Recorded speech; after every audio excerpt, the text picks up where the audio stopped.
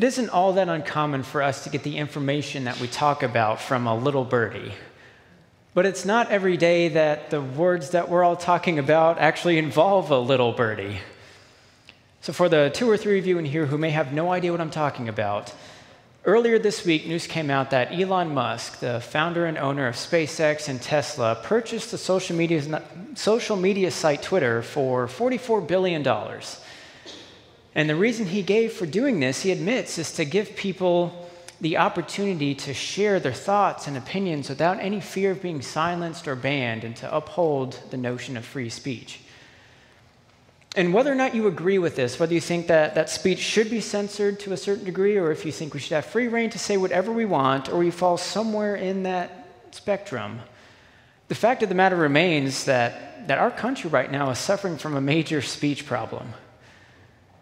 For the last few years, we've been hearing a lot about things like fake news, misinformation, and hate speech. And if you're like me, it can sometimes, really oftentimes, feel like we can't say anything at all without fear of someone feeling like they're being attacked, or fear that we might be attacked ourselves based off of what we've said. But then we also can't say nothing at all because we're also being told that silence is violence. And this constant tension and fear of feeling like you have to say something, but you can't say anything, and you just don't know where to turn, all for fear of losing your livelihood, your relationships. This constant fear leaves you feeling exhausted. In the series that we're in, we're calling Simple, we're wrestling in real time with how to live restfully as followers of Christ. With how simply believing the gospel, the message that Jesus Christ has fought all the major battles that matter for you, and he gives his victory to you simply out of his great love for you, results in an easier load and a lightened burden.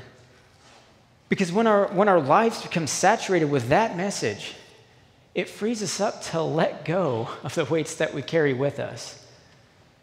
It frees us up to focus on the things that really matter. It frees us to simplify our lives. And last week, Pastor Matt did a great job of explaining how believing this message, really letting it soak into our heads and our hearts, is how to start simplifying our lives. But today I want to talk about the area right in between those two things, right in between the head and the heart, the mouth. So I want us to focus on how the work of Jesus Christ sets you free to simplify your speech.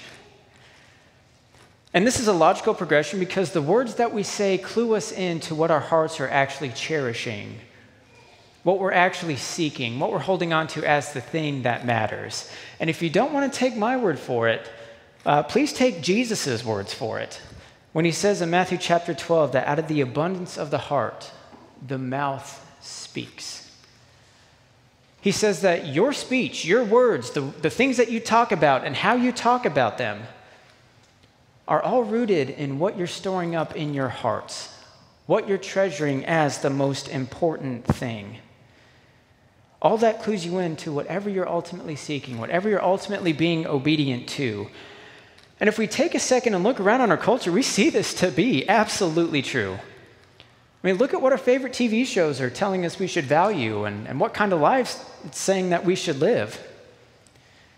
And listen to what the news stations are telling us we should be faithful to, or read the lyrics of the songs that are on top of the charts right now and see what it is that the world is telling us we should value, that we should pursue, that we should chase. Because at every twist and turn, we're being pressured and persuaded to trust the things of the world, rejoice in the things of the world, pursue the things of this world, and to place more and more sacrifices on the altar of more power, more pleasure, more comfort, more possessions. And as much as we hate to admit it, it's kind of working. Take a minute and listen to what you talk about and how you talk about it. Think about it for a second. Our speech is hardly characterized by anything pure.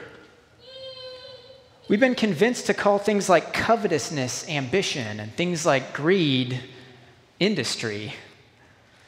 And we're told that we need to be successful and that success means being needed.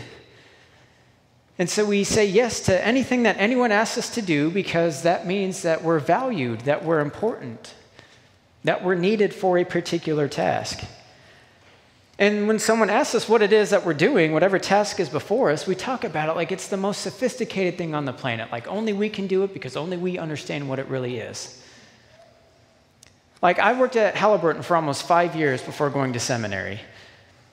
And when people would ask me what my job title was, I would say I'm a materials coordinator, which lent itself to the follow-up question of, well, what does a materials coordinator do?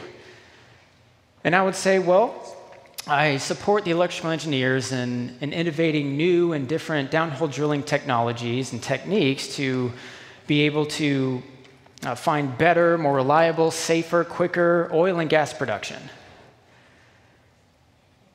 That sounds kind of fancy, right? But do you know what a materials coordinator at Halliburton does? Count stuff. Inventory. That's what my main job was to count all the electrical components we had in stock, all the resistors, capacitors, integrated circuits, circuit boards. My job was to know how many of each we had and where they were located so that when the engineers needed those parts, I could get those parts and then hand it off to them. That's about it. But that doesn't sound like anything flashy, does it? No, so I'd say it the other cool way with a lot of big words and make it sound a little bit confusing so that people would think that the whole company relies on me and that I'm important, that I matter, and I must be really smart. At least that's what I wanted other people to think. So I intentionally chose my words to impress people rather than inform them. My speech had impure motives at the heart. Now, I know that's true for me, but I know it's not true for you. You've never done anything like that, using impure speech.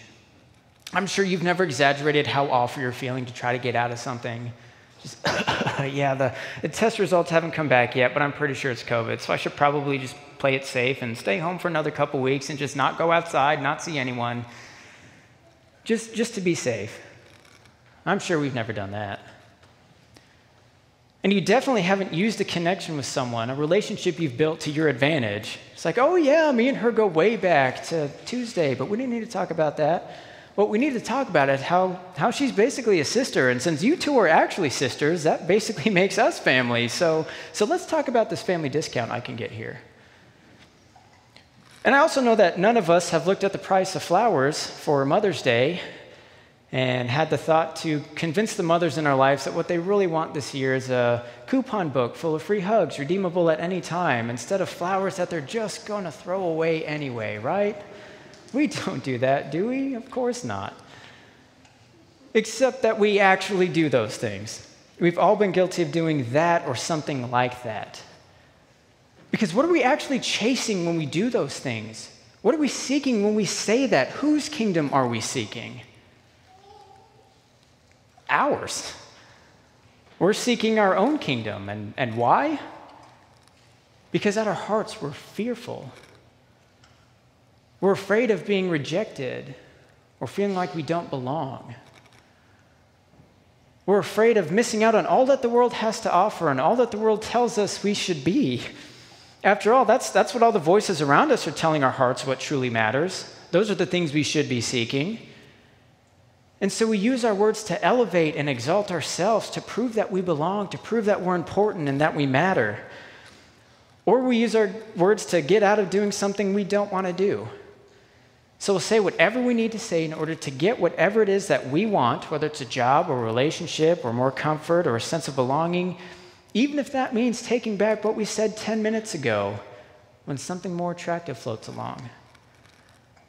Like I remember when the iPhone 4 came out and everyone chomped at the bit to get the iPhone 4. Look at all the bells and whistles it has. Have you seen the picture quality this thing takes? Everyone needs this phone. It's got everything. Until the iPhone 5 and 6 and 7, all the way through 12 come along, and then what do? Oh, I can't wait to get rid of this phone. I need to trade it up for this one, the newer one that's shinier and has even more bells and whistles and 3 camera angles. Because our words are dictated by the desires of our hearts. So when Jesus tells us in Matthew 5, when he commands us to let our yeses be yes and our no's simply be no and leave our speech at that, at a simple yes and no, he's doing more than just telling us to mean what we say.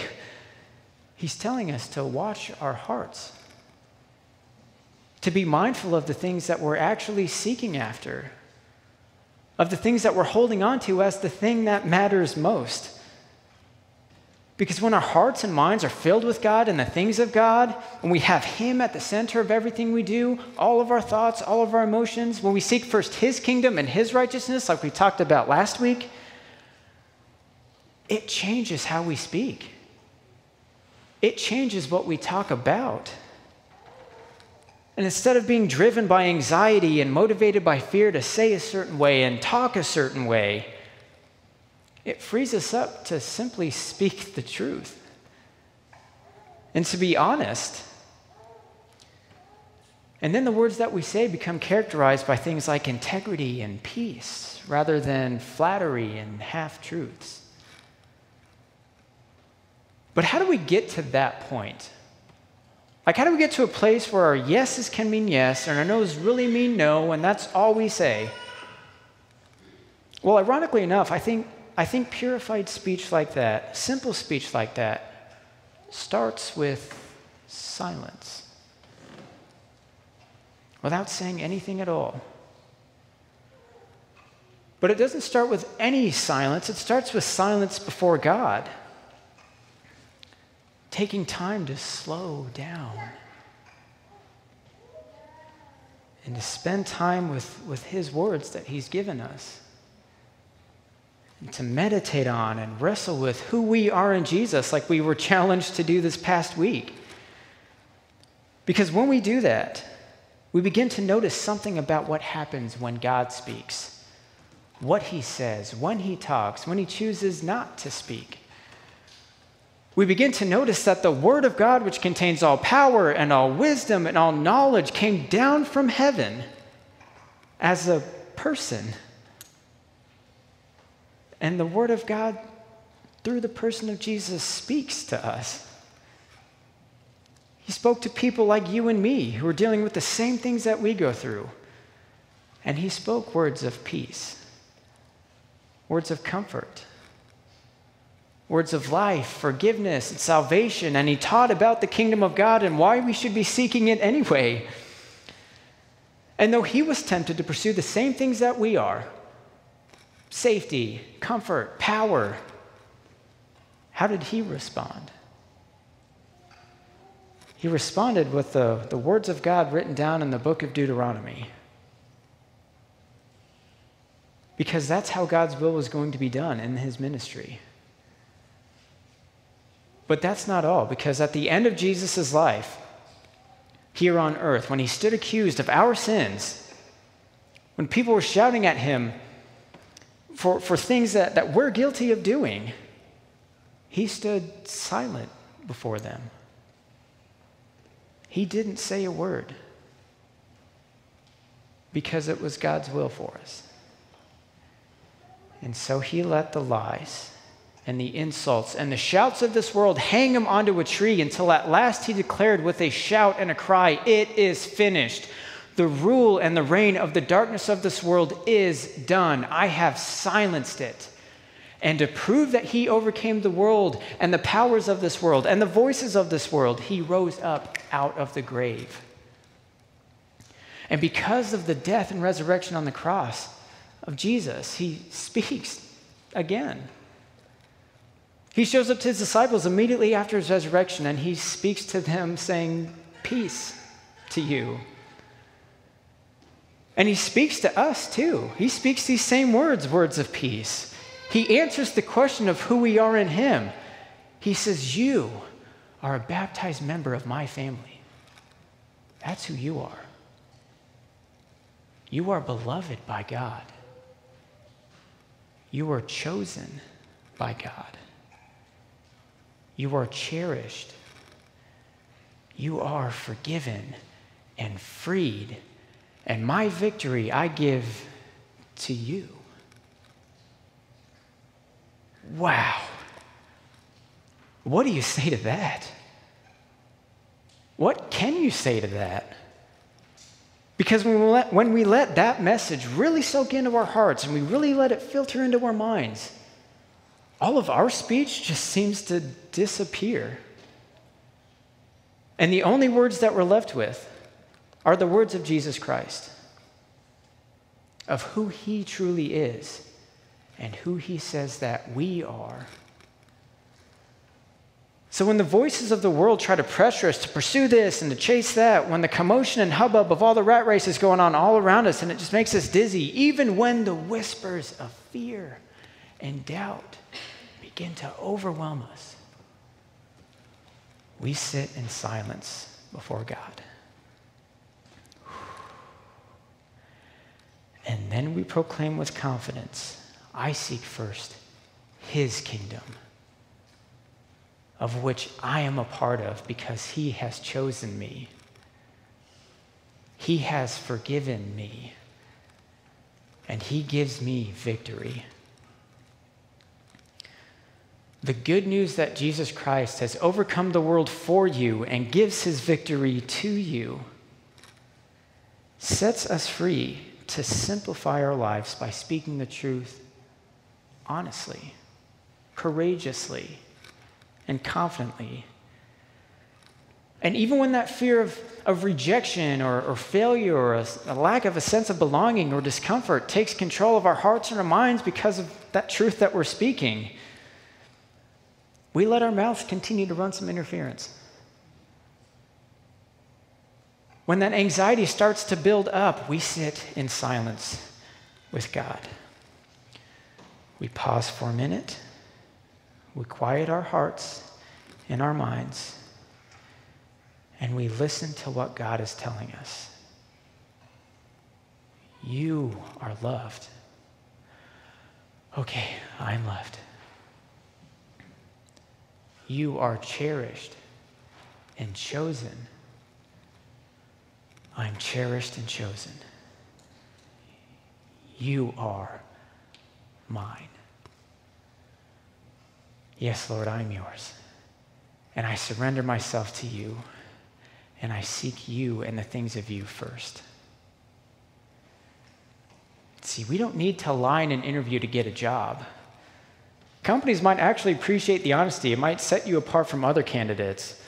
Or God might have a better job out there for you to do. And you didn't need to exaggerate or embellish to feel important.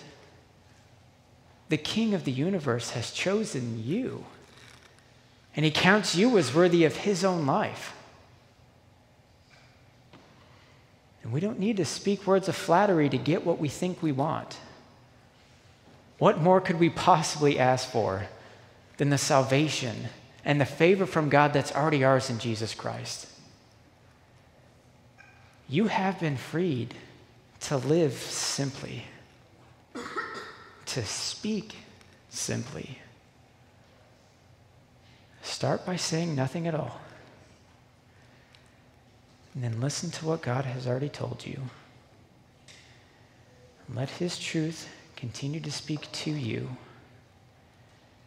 and be opened up to have him speak through you. Let's pray.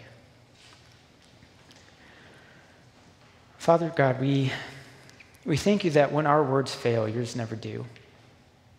We thank you for the wisdom and power that is in your word to be able to create, to shape, to build, to speak life. Lord, we confess that our words often fail, and our words are driven by the things of this world, but we ask that you would work in us by the power of your Holy Spirit to have our hearts opened up to the things of you, to have our minds dwell on the words that you've given us, to open up our eyes to see opportunities to speak truth, to speak honestly, and open our ears to hear what you would have us say and hear what you are actively saying to us. Work in us this week, that our words may be your words, that our words may speak life and bring life to those around us. and that your words may silence the voices and the shouts all around us. All these things we pray in the name of Jesus Christ, our Savior, the Word of God. Amen.